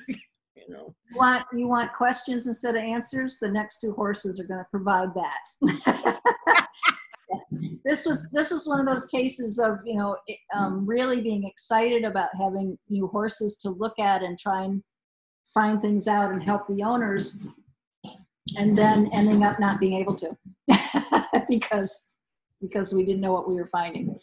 So this is Toby. He was this was the first horse that was an Apollo profile. This was the college student who couldn't afford to compost him, so I paid for that. And he was also registered off the track in 2014 to 2019, so he was just 5 years old. Only six starts, was a winner, and Brenna got him just because she wanted to have fun with a thoroughbred. So she purchased him May 2018, and right away he needed stall rest for a knee injury from the track. And after that, she lunged lightly and did light riding after the rehab, but he lived on ulcer guard. He was very anxious, what people will call a typical thoroughbred off the track. In the summer of 2018, trail rides, baby jumps, few small shows. You can see here she actually got a nice ribbon. And then she took him to college in Ohio, and that didn't go well. He was abscess prone. He had some leg injuries, and she was keeping him at the university, and they said, well, if he's not doing anything, you can't board him here. So she had to board him somewhere else. It was just sort of a mess.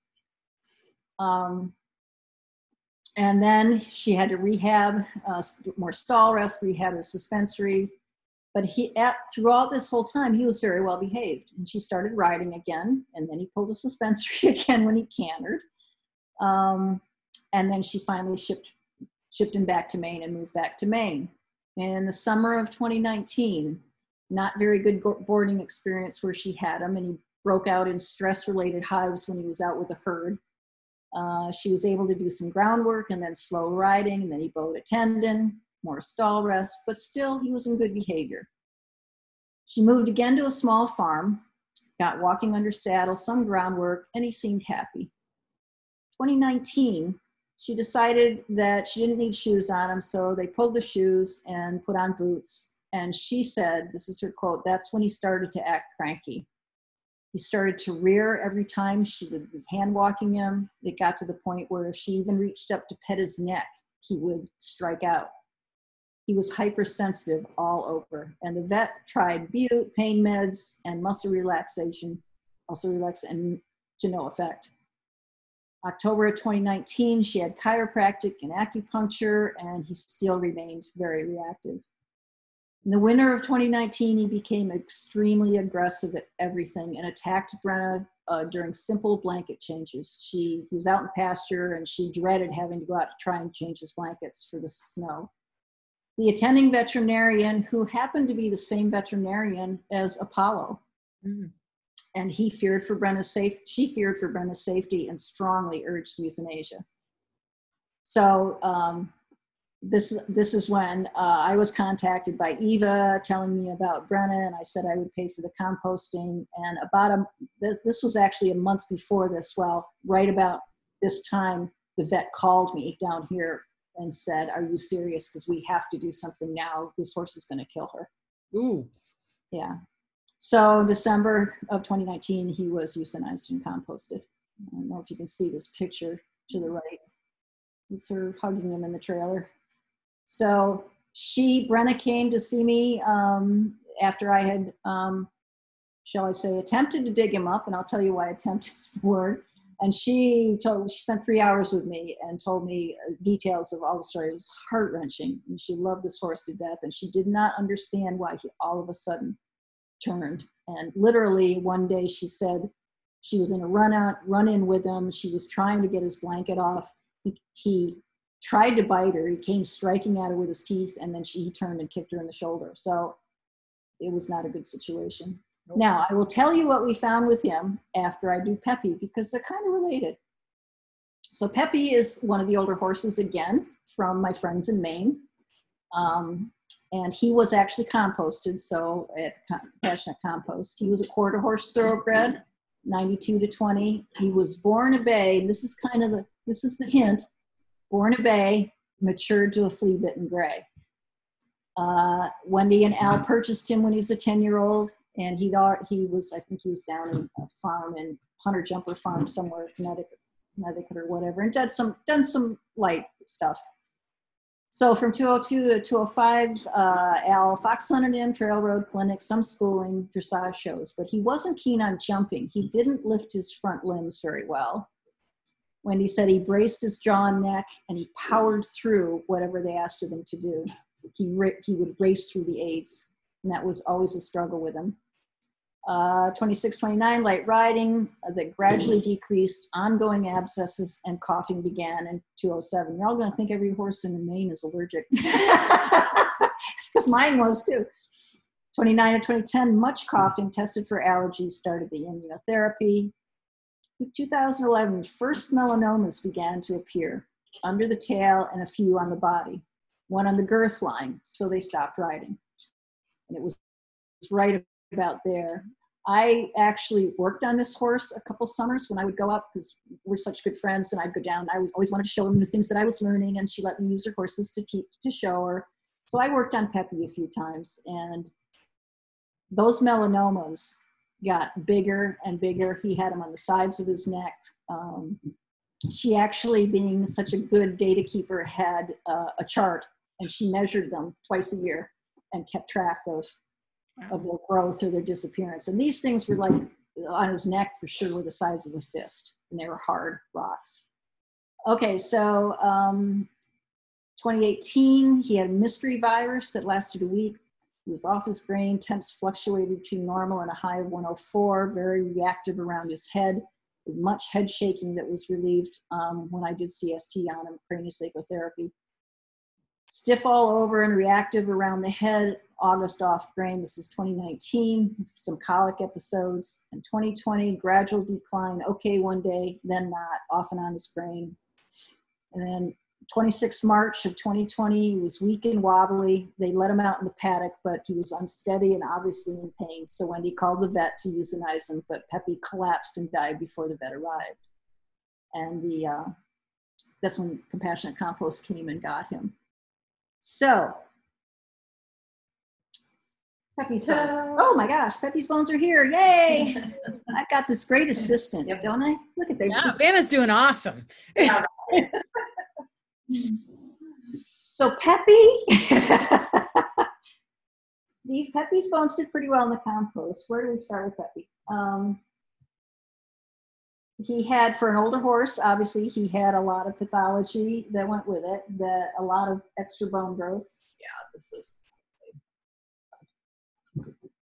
so 3 hours. He didn't early. Yeah. So you can see with I can hold 3 of them. I need bigger hands. Crazy that they're not stuck together. Okay. Yeah. See, all right. This is 17, 18, and lumbar, first lumbar, but you can see all of this in here. Yep. So he's got a lot of the osteophytic growth, beginning to fuse, ankylosis starting. He had 1, 2, 3, 4, 5, 6. Look at that second one. We haven't really examined these bones that much, but look at the spine. They're really big spines. They're really big versus spinous process. He also, his sacrum and last lumbar had a lot of pathology in here. Yeah. Nasty. This is interesting. His Peppy. This is his axis. So the second cervical vertebra, and the head attaches here where the label is. And look at his dorsal crest. This is supposed to be concave, but look at all the material inside of it. Yeah. Yeah, and this is where the nuchal ligament actually goes over. So I'm not quite sure what that's all about, but that's kind of interesting, the pathology he had there. Yeah. Do you have a normal one to show people just to compare a C2? I don't know if we have any other bones here. Yeah. Actually, we don't have a normal horse in this room. I know, that's why I'm kind of asking. It's like, do you have, just put it side by side. Yeah, there we go. Beautiful. Okay. So it's a shiny one, but can you see? Yep, it's nice and smooth. There's a little bit of a groove there for the nuchal ligament. The other one looks like a mouse chewed on it for a while. Yeah. All right. So those are kind of some of the basic things. What was really interesting, though, were the cervicals. When I pulled out, you should probably get a normal C5. I pulled out C5. This is C5 and C6. And C6 is quote unquote normal relatively to the caudal ventral tubercles or the ECVM. But C5,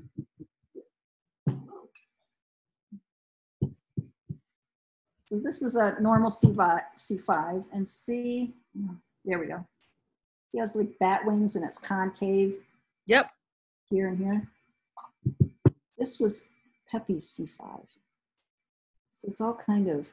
Are we? Yeah, it's like bulged off. So anyways, I hope they can see this. It's really hard to show. If we look at it's called the intervertebral symphysis, which is where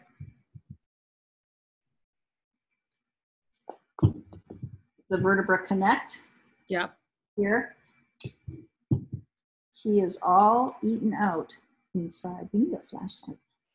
Wow, but you can see that it looks like somebody carved away on it. Yeah, it's all, the disc is gone. There should be a disc there. Should have been a disc there. Yeah. And it should be smooth like this. Yeah. And it's not for sure. It's not for sure. It's all, this is just all holes and all licked it. Wow. And 6 has, this is the end that goes in there. There's all the Ow. growth Right? here, plus extending into the column where the spinal cord is. Ow. This growth here. So potential compression of the spinal cord. Spinal cord, sure. That would explain the wobbliness at the very end there. Dropping dead, yeah. Yeah.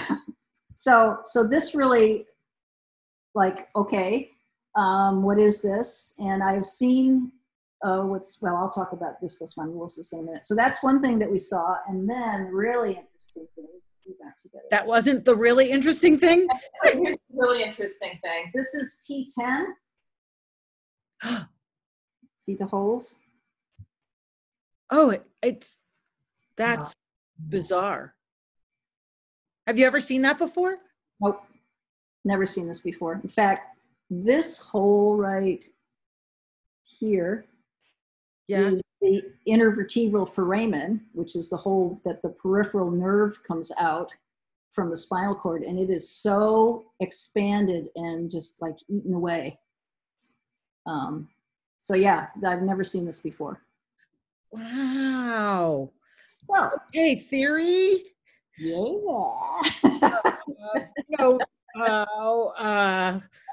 Wow, how do you explain that one? Well, didn't I say something about ending up with more questions than answers? Yeah.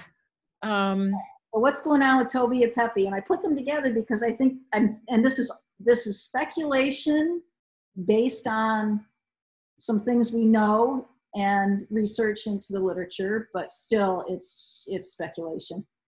So clues, this is our CSI session. Okay. Toby was at the composting, right? So his bones we didn't even show his bones. Oh, I didn't tell the story about him. No, you Oh, you've jumped the gun. I did. Okay, so where are the examples of? All right, so I go to dig up Toby. I know, but that's the example. So I go to dig up Toby at the compost place. Let me do this for a minute. And he was the first one. 5 years old. He was composted for 6-7 months. So the bones should have been good. Yep. And Michelle was there to help, and she tags the head so that we can find them easily. And so she reveals the skull, and she is aghast. The skull's in pieces, just in pieces. And she goes, "Oh my God, I've never seen this before." And I was digging up the lower limbs, and they were okay. I was getting the lower limbs, and the higher I got, the more the bone quality was not good, and it was like falling apart. So we pulled whatever I could of the skull out and got to the cervicals, and they were there, but they were not in good condition.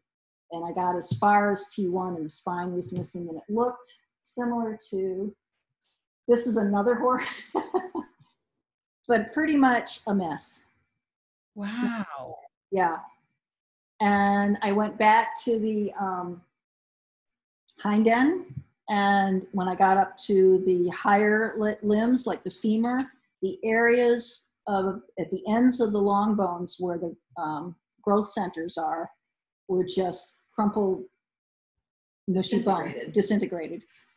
The pelvis was in pieces. The sacrum, I could get it out to see that it, I think, might have been not a transitional, but there was barely anything there. I did get C6 and 7 out enough to see that they were normal, but the rest of the bones were disintegrated. And Michelle and I were just dumbfounded. And Michelle's been doing this for like going on 8 or 9 years now, composting over 300 some horses, and she's never had this problem come up before. So we're scratching our heads going, why this horse? So what we did is he was at the end of the windrow, and we uncovered the head and neck of the horse right next to him, who had been composted at the same time, same day, with the same material. He was 10 years old, not 5, but he was fine. And then we got Michi, who was in her own pile. She was 6 years old, and you saw her bones. They're beautiful. They're beautiful, yeah. Something wasn't right in my mind with Toby's bones. So, yeah, clearly. So we add that to, right, All right, so was it composting? I'm kind of going, maybe, but I'm not sure. Don't think so. The odds are against it. Right. He was a cribber, so he was anxious, easily stressed, prone to hoof abscesses, tendon ligament injuries. Aggressive behavior developed in less than 6 months. This to me was kind of the key. Yep. Right. So Peppy, anxious, ulcer meds, difficult lifting his front limbs to jump, braced the jaw and the neck, raced through his aids, prone to hoof abscesses, coughs and allergies, progressive body, more stiffness and discomfort. Melanomas, very large and subcutaneous melanomas. So I started thinking about, all right, so this is what we found, sorry to jump. We found he had C6 normal, no obvious transitional vertebra, distal limb bone quality was normal. That's the end of the bones down farther towards the feet, or from like the knee down and the hock down. Subnormal bone quality, his skull, his vertebra, and the proximal long bones, especially at the ossification centers. Peppy, total dissolution of the vertebral disc at the intervertebral symphysis between 5 and 6. Osseous proliferation on the cranial plate of C6 with encroachment into the spinal column. Extensive osteolytic lesions, smooth, rounded holes at the base of the dorsal-spinous process on the left surface of T10. So these were our findings, and this is this is their history or whatever. So differential diagnosis. And I have to put a disclaimer in here. We're not licensed veterinarians, as you know, and therefore not attempting to diagnose. But I always love the term differential diagnosis because I used to watch House all the time, and that's what he would do. Okay. And essentially, it's just what can we come up with that could possibly fall into the categories of the symptoms, et cetera, right? So this is what I've come up with, metabolic bone disease. So I'm thinking in Toby's case, something about bone cancer maybe, or something has to do with the quality of the bone not being up to snuff. I know in people, my brother-in-law passed away with bone cancer, and it can be extremely painful. So metabolic bone disease is one thing that I looked into, and that is nutritional and or hormonal. So here's that question you had. Osteodystrophies, defective bone formation due to imbalance of calcium, phosphorus, and vitamin D. And vitamin D deficiency leads to changes in metabolism of calcium that eventually result in decreased mineralization of the bone. Accumulation of unmineralized bone tissue, which is called osteoid, is referred to as osteodosis. So maybe. This is what I'm really kind of leaning towards with all my reading, skeletal metastasis. So these account for 70% of malignant bone tumors with a propensity to metastasize to bone. Distribution of skeletal metastases roughly mirrors distribution of red marrow. So therefore it is found in vertebra, especially the posterior vertebral body extending into the pedicles, which would be Peppy. Found in the pelvis, proximal femur, proximal humerus, skull, Toby. Vertebral metastases are considered secondary as the metastatic cells may be spread through the blood and or lymph system. Most commonly, the primary source being a lymphoma, gastrointestinal tract malignancies, thyroid carcinoma, and melanomas. The clinical presentation of are often asymptomatic. So perhaps that's why Toby was such a sweetheart until nearly 6 months before he wasn't. Then lesions may become symptomatic due to bone pain, pathological compression, fractures, or extension into the spinal cord with cord compression and neurological signs. This is my source for studying, or looking. This is one of the sources I used for trying to learn about bone cancers and oncology, which I know nothing about. So, and then finally with Peppy, what about, so the lytic lesions on T10, the holes, might have been skeletal. Was that skeletal metastasis caused by melanomas? So, but the C5, C6 pathology, that could maybe that be metastasizing, or discospondylosis, which is an inflammatory condition involving the vertebral bodies adjacent to the intervertebral symphysis and their associated discs, which pretty much describes what his C5, C6 looks like, with complete obliteration of the disc space and excess osseous growth on the dorsal-cranial aspect of the cranial plate of the subsequent vertebra, in this case C6. This is from Dyson paper in 2020. She has some great information here and some photographs. So possibly Pepe had this. Again. Or more than one thing. Right. Yes, right. So the cause of discospondylosis remains speculative. It is been shown to be a bacterial infection in dogs, could be trauma or melanoma. So that's kind of where.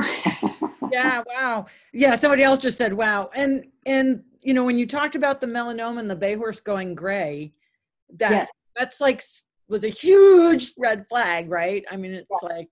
But I never knew. I don't, you know, I've got gray horses out here, and I've got a mare, my princess mare that, you know, had the head shaking, who's got melanomas I'm concerned about, and I don't know much about it, but I never really thought of internal. Yeah. That they can affect internal structures. And from the reading, it sounds like the metastasizing runs through the blood system or the lymph.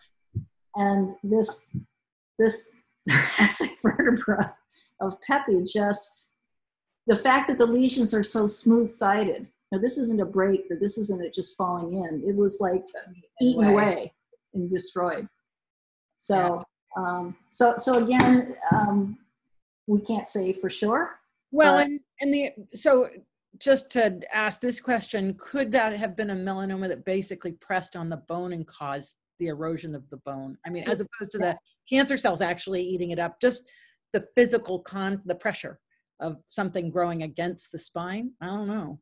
I haven't heard of that in my reading at all. It's usually caused by passed through the blood. So there's blood that, you know, blood vessels that all around the bones.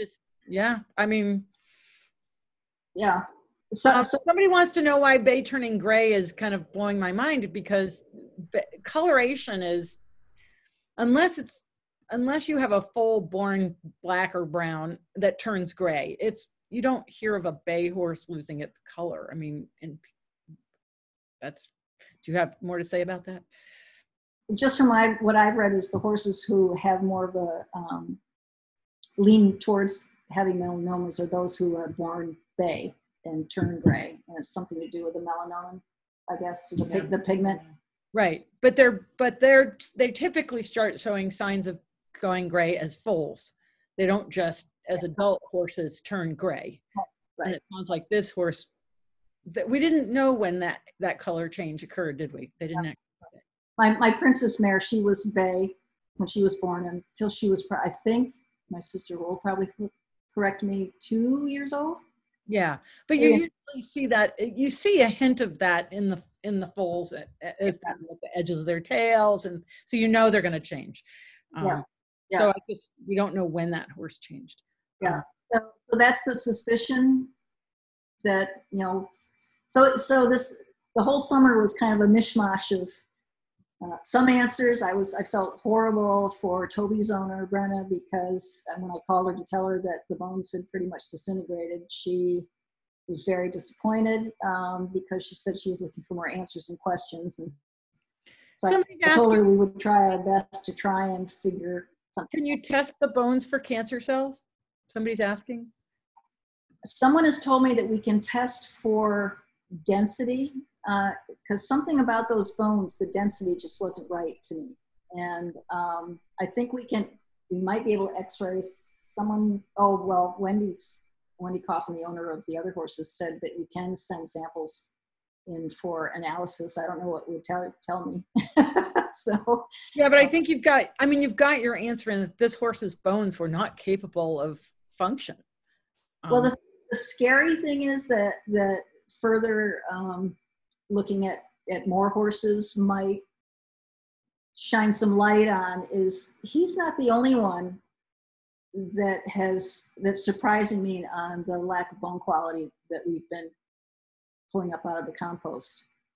And the ones who have issues are thoroughbreds.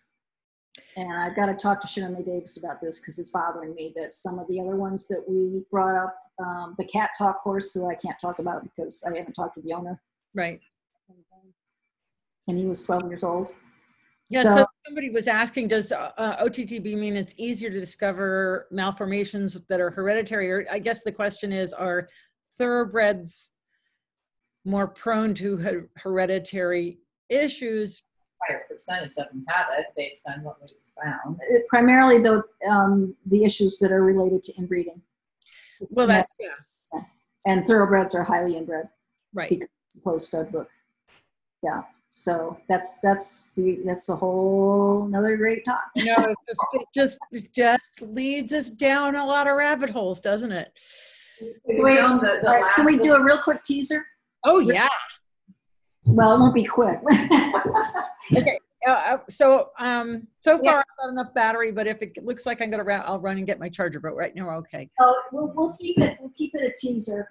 The problem is, I think we need to wear gloves because he's not fully. Well, you say that, and here I am. Gloves. Your hands are going to smell. Probably. Because we pulled him out of solution.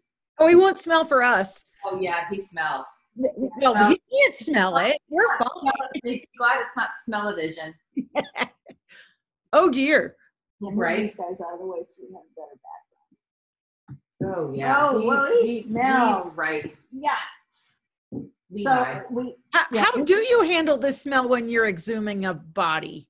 Oh, yeah. Vicks Vapor Rub. There's a certain amount of gag reflex happening. I was gonna say, it's nice looking at the bones through a camera. Some are not.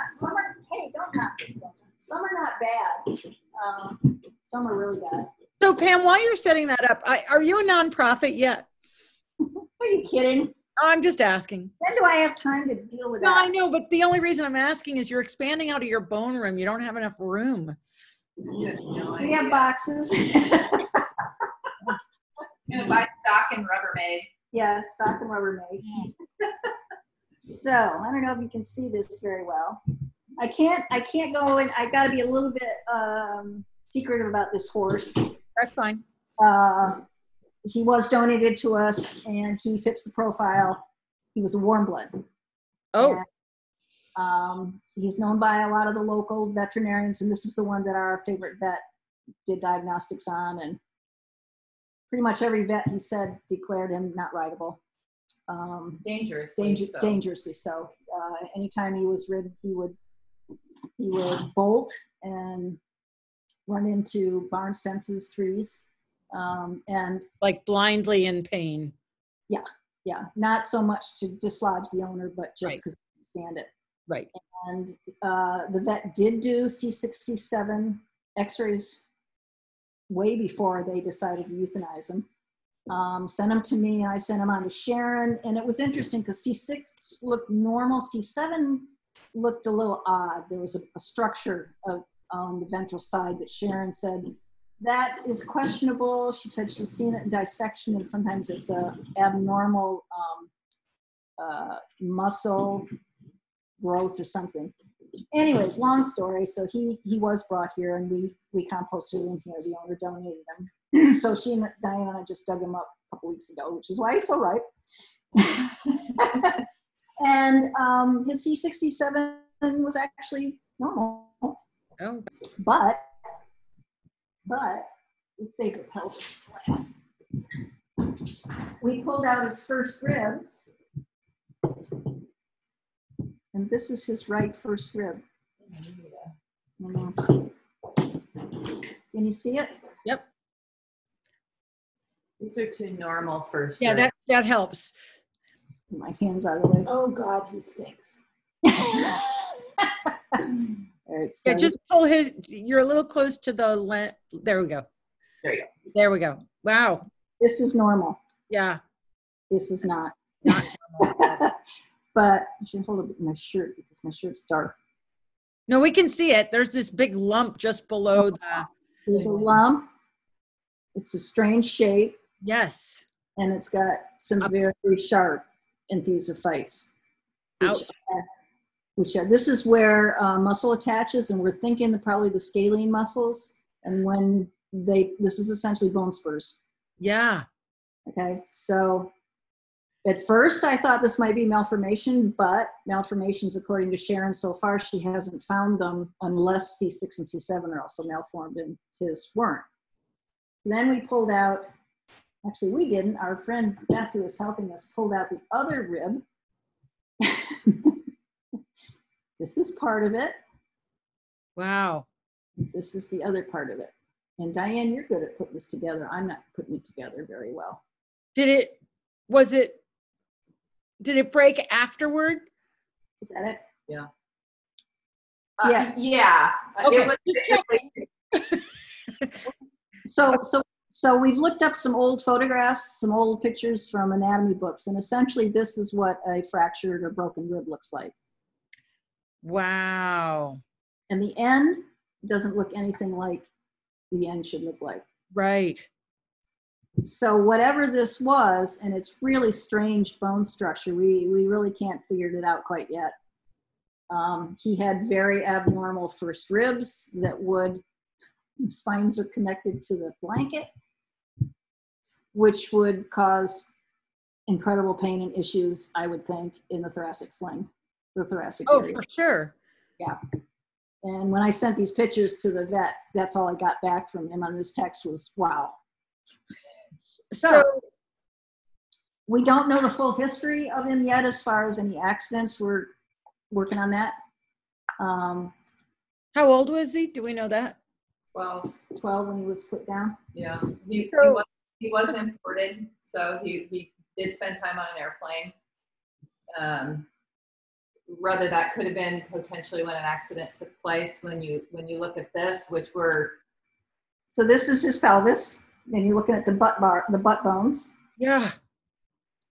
And can you see how they're not the same? Oh, they're really not the same. Yeah. So they go, ooh. Yeah. and you can't really see like a fracture line. If it was fractured, it was maybe a long time ago. So we don't even know if it was broken or if he was born that way at this point. Yeah, and there's some nasty enthesophytes coming off of it. And it's just a totally different shape from the Yeah. right. Yeah. Yeah, you can see that. Yeah. No, you can really. So, that just leads you to, okay, more questions. Like, the first thing I'm wondering about is with that rib, do you think that attempt to heal that fracture was actually ever stable? No. Yeah.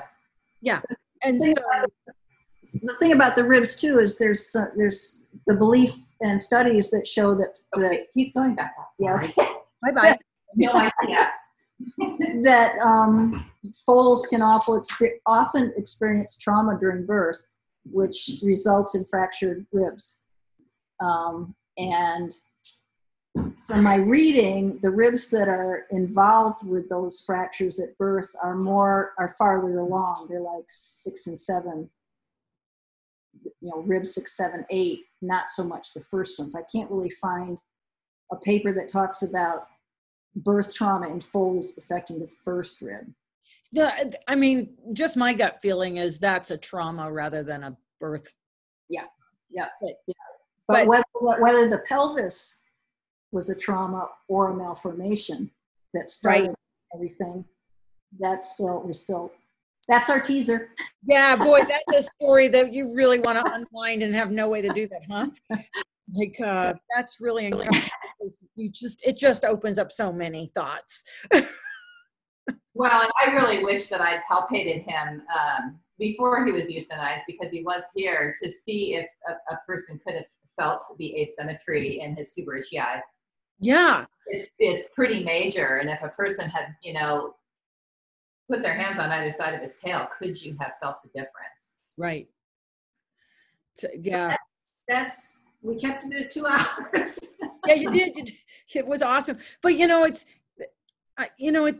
this is so important, because what you're doing is you're putting, real hard facts, things you can't, when you look at that pelvis and that rib, it's like, no wonder this horse was running through buildings. I mean, it's just totally understandable.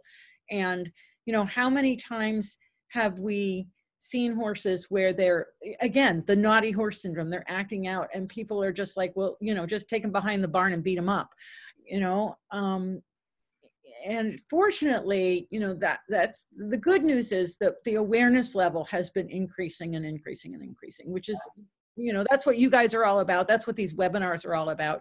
But when you see things like what you've shown us today, it just, several things. One, you just realize how kind these horses are, that they don't kill us when they're that. Oh gosh, absolutely. Well, this particular horse, I think, went through a number of trainers, and I think only one maybe was able to stay on him. Yeah. You can imagine what they tried to do with him to try and get him to submit to what he needed to do, and he couldn't. Right. Yeah. And so, I think this is a webinar that everybody should see, because we have to start to realize horses don't act badly just to make our lives miserable. They don't have the brain capacity to do it. That is our true belief. Yeah. Yeah. We more and more. Yeah. Yeah. And I always say that it's like pain, fear, and lack of understanding are the primary reasons for behavior. And the behaviors that they exhibit are the only ones they have. True. Absolutely true. Right. So you need to do a webinar with Sue Dyson on the ethogram, the pain ethogram. Yes, I'm going to start zoning in on her next, because I think that's really important. And so I'm gradually working in on people. So Shirley, you're doing a great job, Wendy. So much good information. Yeah. Well, you guys, this has been absolutely fantastic. And it was 2 hours that was well worth watching, and that's the thing is people go, your webinars are 2 hours. Yeah, but you don't get bored.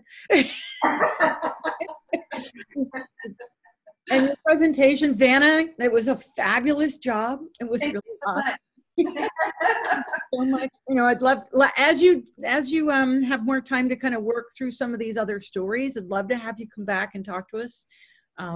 And just kind of the ongoing. And again, we need to find some way to get you guys some money to fund the bigger project.